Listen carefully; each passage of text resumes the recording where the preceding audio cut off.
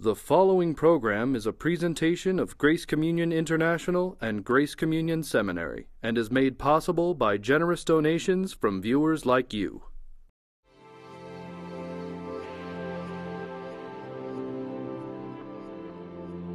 On this episode of You're Included, Dr. Steve McVey, President and founder of Grace Walk Ministries, shares some of the theological insights he has gained over the years.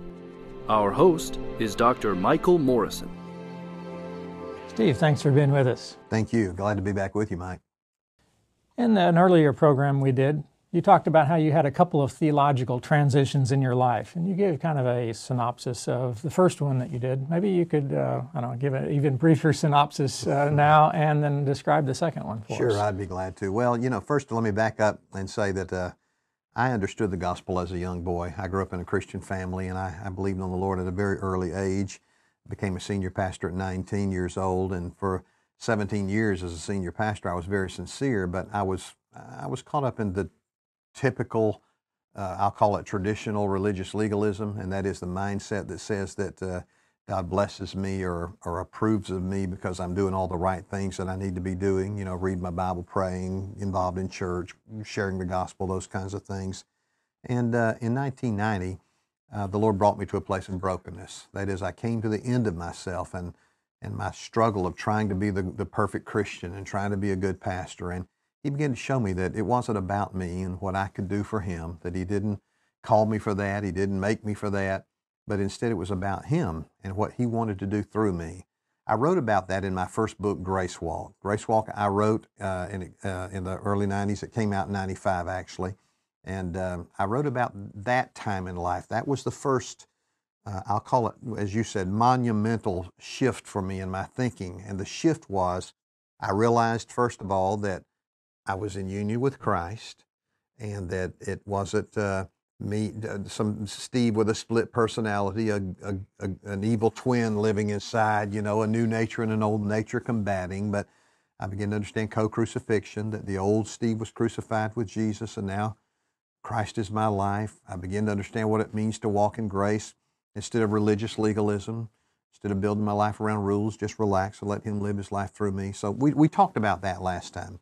And that was in 1990. Now, for many years, in fact, for another 15 years, I taught that message. It's what many have called the exchange life message. That exchange life is a phrase that Hudson Taylor, the missionary, coined to describe this idea of biblical truth, that our old life died with Christ and that in its place He's given us a new life. I called it the Grace Walk. Hudson Taylor called it the exchange life. Some have called it the higher life, the deeper life. I think Andrew Murray called it the abiding life. Watchman Nee called it the normal Christian life. Whatever you want to call it, it just means Jesus living His life through us and understanding that our identity is in Him. But the second, I'll call it cataclysmic event, a revelation even, if I can use that word, that came to me and I began to grow in, was just about 6 years ago. And it was when I began to think, I've been a Calvinist now for over about 27 years. I've been a Calvinist. And I believed and still believe in the sovereignty of God. That was the thing I found attractive about Calvinism. And so I'm not trying to be disrespectful to those who hold a Reformed theological view or are Calvinist. But I know in my own teaching, I had said for many years, no matter how big you imagine God's love to be, it's bigger. And then I began to think about it, and I thought, now wait a minute. Some of what I'm teaching about how big God's love is actually inconsistent with the tenets of what I have professed to believe. The 5 points of Calvinism, of course, and for those that might be watching, they're represented by the acrostic TULIP, TULIP, total depravity, unconditional election. Now, it was that third one that I began to grapple with, limited atonement. And then there's irresistible grace, perseverance of the saints. But I began to think about that limited atonement, and I thought, now, wait a minute. Did God choose everybody or not? Because I've said everywhere, God's love is bigger than you can imagine it to be. And I thought, if God is love the way that I'm teaching, how could this God that I'm teaching and that the Bible clearly says is love by essence, how could He intentionally choose the majority of His creation, His people born, to be reprobates, to never have the opportunity to even know Him? How can I say that's love?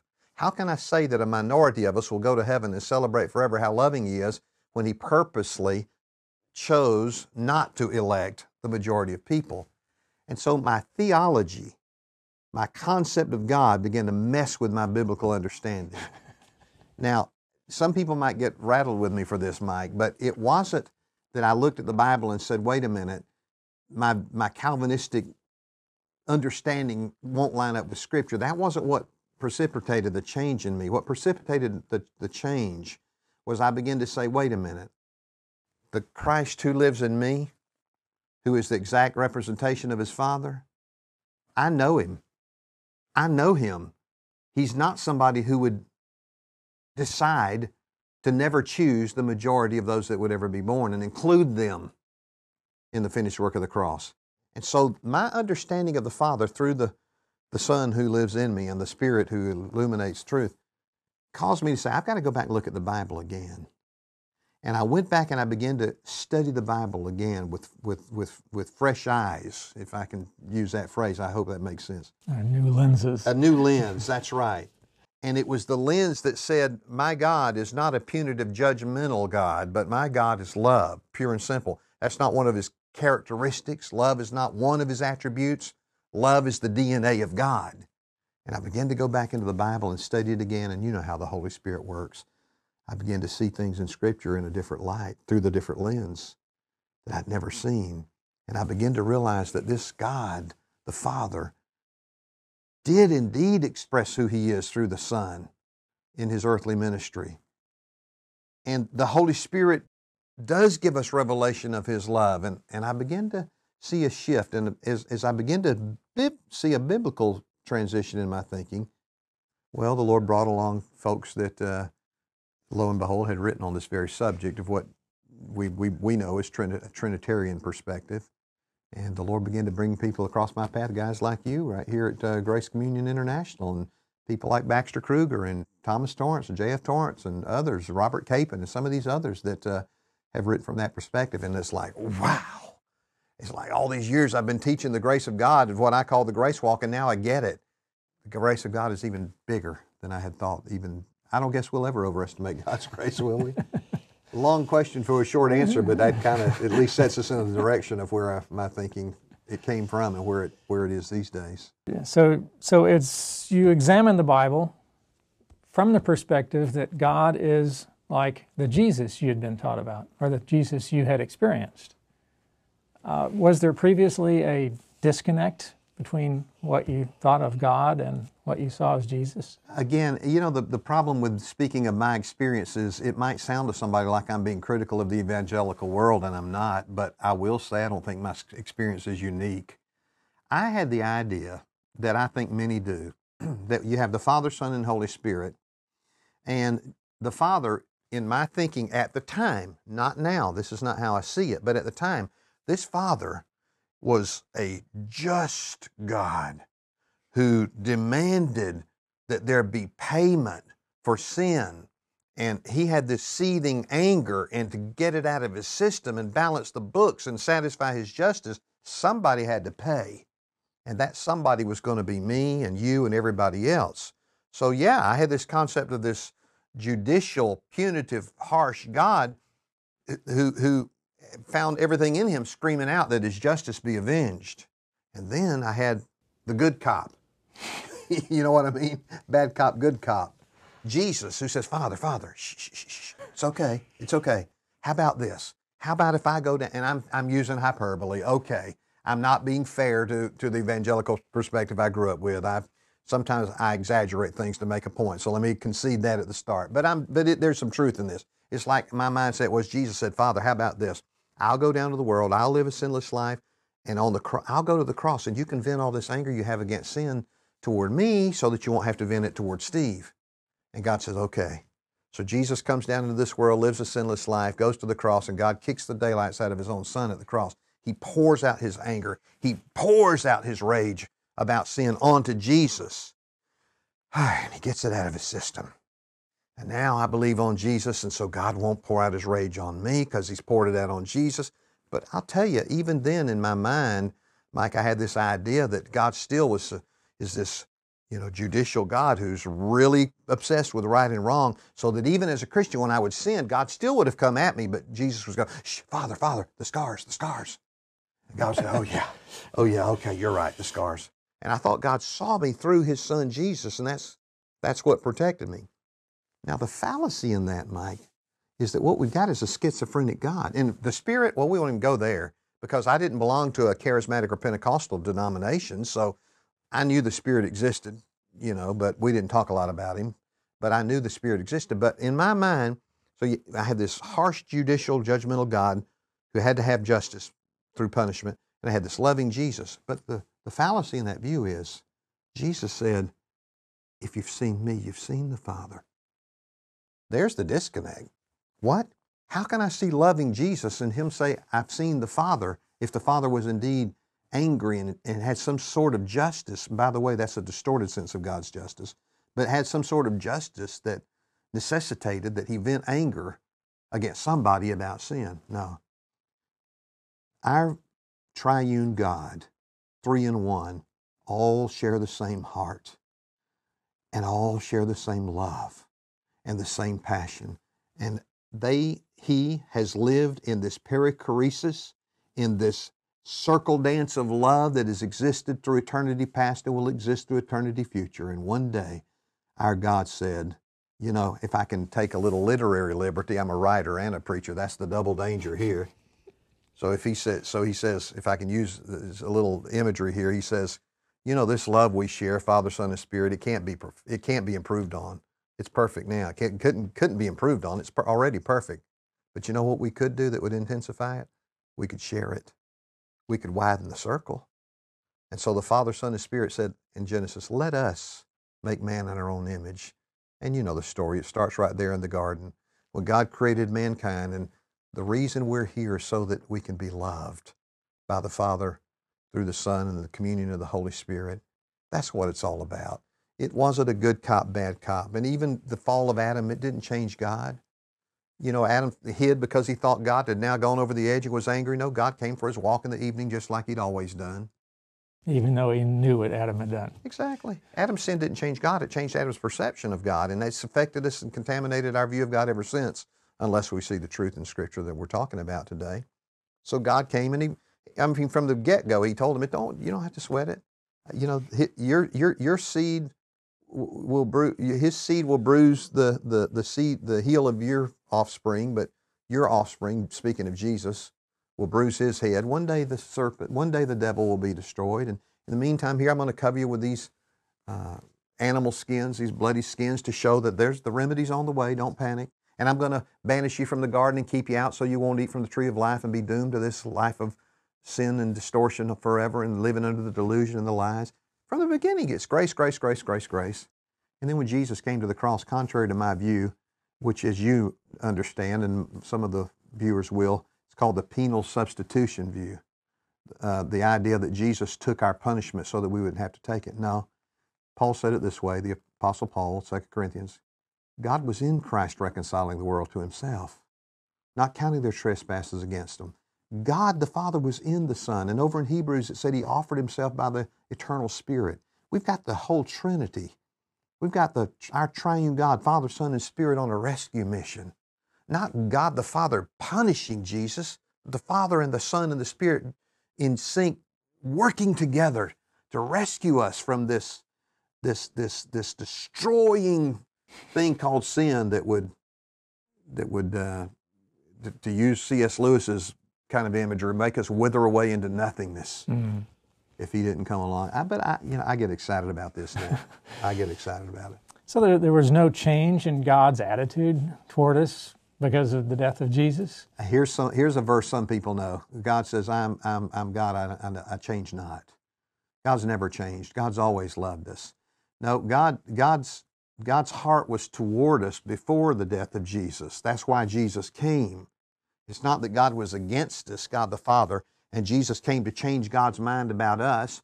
Jesus came to change our mind about God, the Father, not to change the Father's mind about us. The Father, the Son, the Spirit had always loved us. And Jesus came to help us see that. And lo and behold, who were His biggest critics when He tried to show and expressed that love? Well, it wasn't the drunken, cursing sailors, was it? It wasn't the woman taken in adultery. It wasn't the harlot who washed his feet with her hair and using the perfume from the alabaster box. No, the people who got all bent out of shape about Jesus saying, let me show you the kind of loving Father you've got. The people that got bent out of shape by it were the religious people. And my friend, when I teach this message today and you teach it and everybody you have on this program teaches it, we find out the same thing still happens. It's not those out there, so to speak. I hate to use that term in a dichotomy like that, but it's not those that don't believe. It's those that profess to believe. They get mad as the devil about the love of God. They're the older brother in the story of the prodigal. I know. I'm a charter member of that club, buddy. You know what I'm saying? I live there. But you, as the older brother, finally went into the party. Which gives me hope. That's why I share this message of perichoresis now, because, boy, if I could go in, if I could finally one day say, and thank God it speaks well of my father, that he stood out there in the darkness of my own religion. He stood out there in the darkness when I was saying, no, God's not like that. That it can't be that good. That you can't tell me everybody gets off scot-free. You can't tell me everybody's included. You can't tell me that God loves us all. No. But my father didn't give up. But he kept pleading and appealing and showing and wooing, and that's an old word, isn't it? This biblical word, and enticing me to see his love until finally, like that prodigal, at least we know, he melted in his father's embrace and accepted it. The interesting thing about the older brother in the story in Luke 15 is we don't know if he went in or not. But one thing we do know, the father never went in without him. He didn't go in, but neither did the Father. So our God doesn't give up on us. And man, this whole idea of this perichoresis, this dancing with deity concept, this idea that we live in the communion of the Father, Son, and Spirit, and we live out of that as our reality, that's enough to excite anybody. And it's not just us, but the essence of this program that you guys have here, you're included, points toward the good news of the gospel that God was in Christ reconciling the world to himself. Everybody was wrapped up in that big bear hug, that big group hug at the cross, not just the religious people.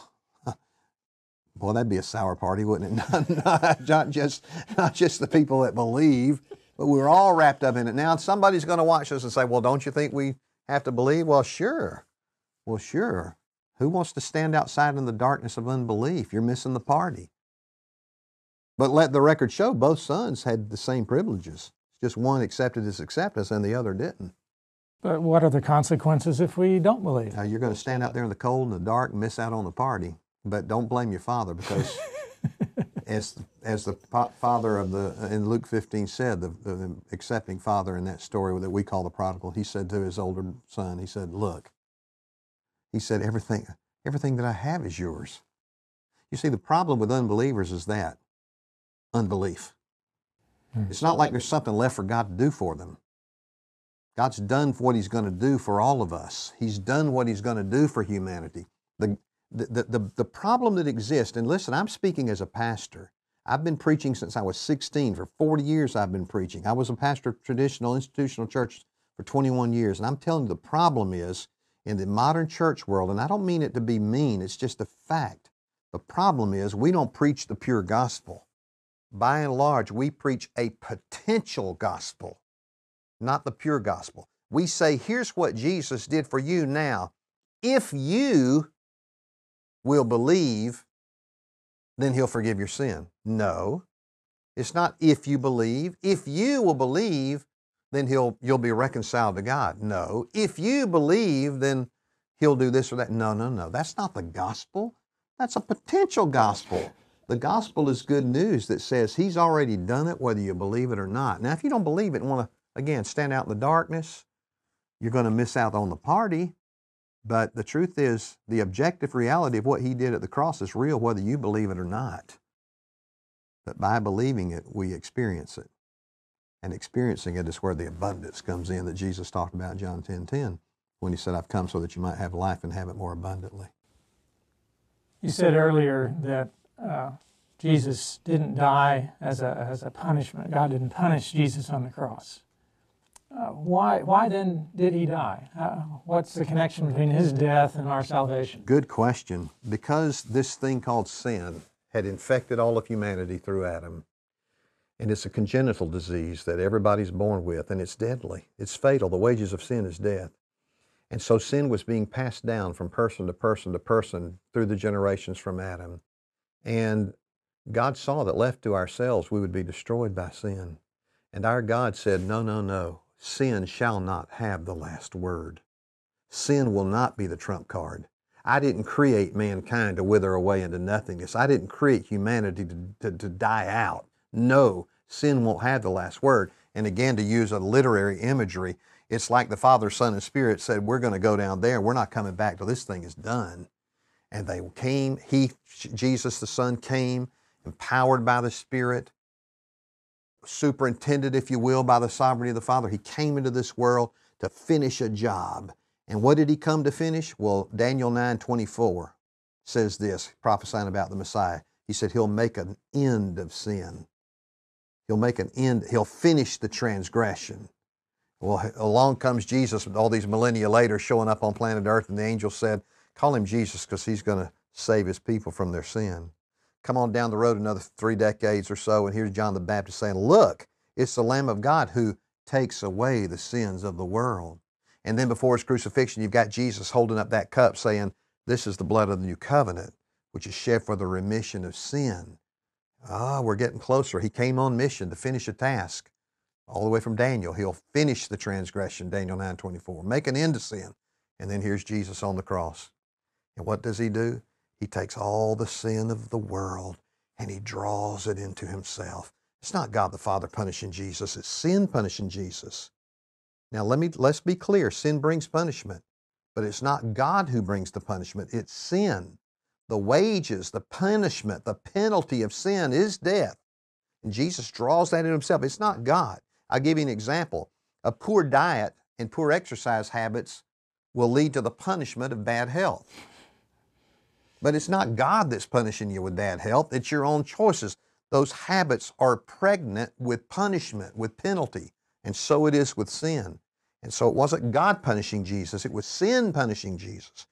And he drew it all into himself. And when he had drawn the sin of the world into himself, now that which had been started in the eternal circle of heaven before the beginning of time comes to climactic finish at the cross when Jesus said, it's finished.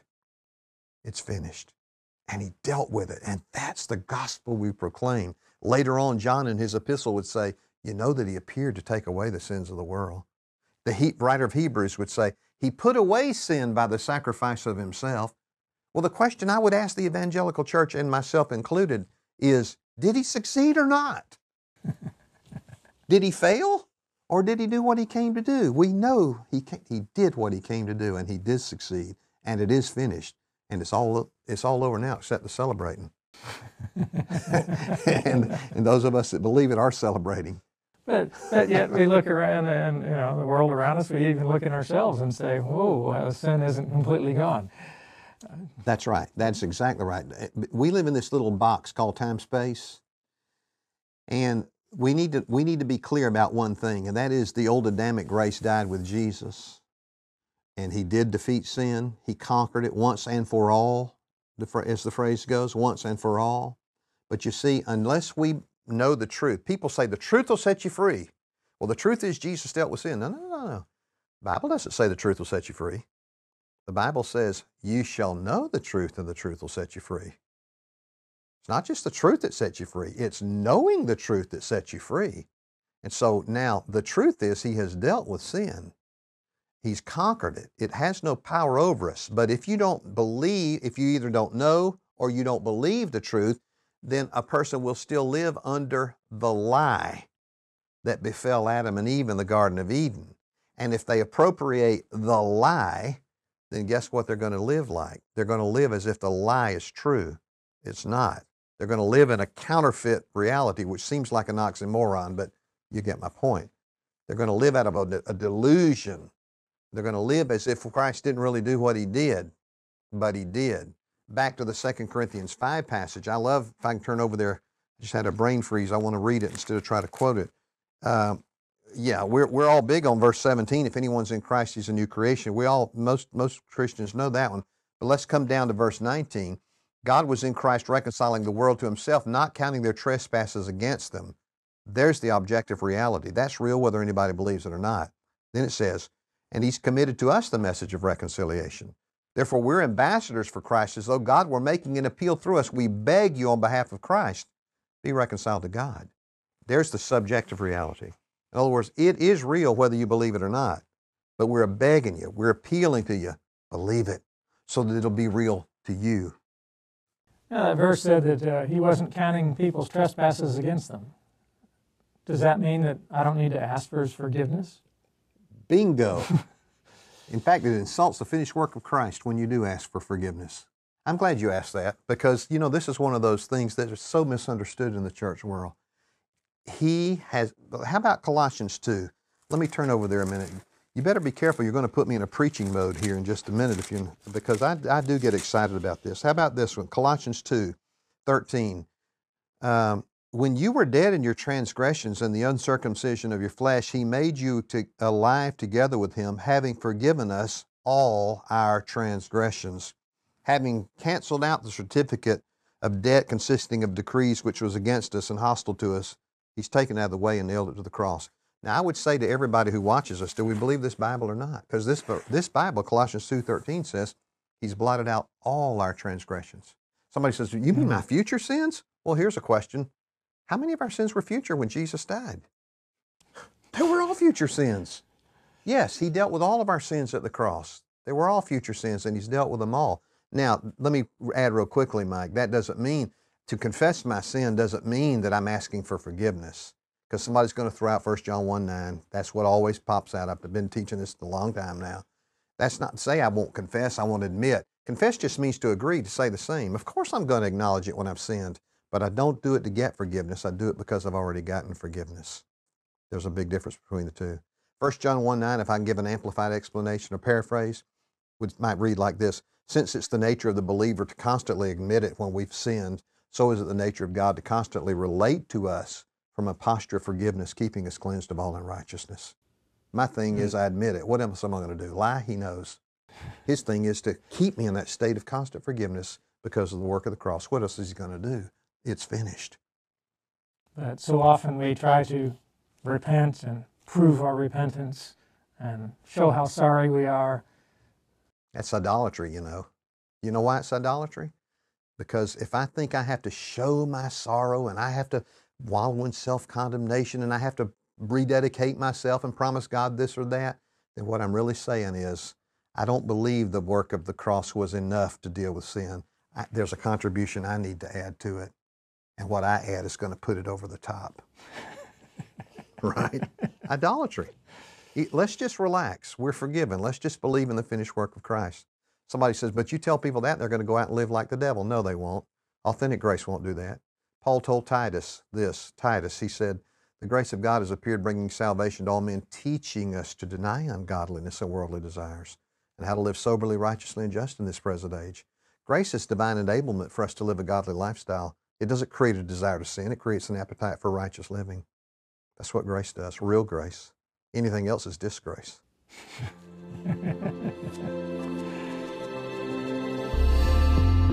You've been watching You're Included, a production of Grace Communion International.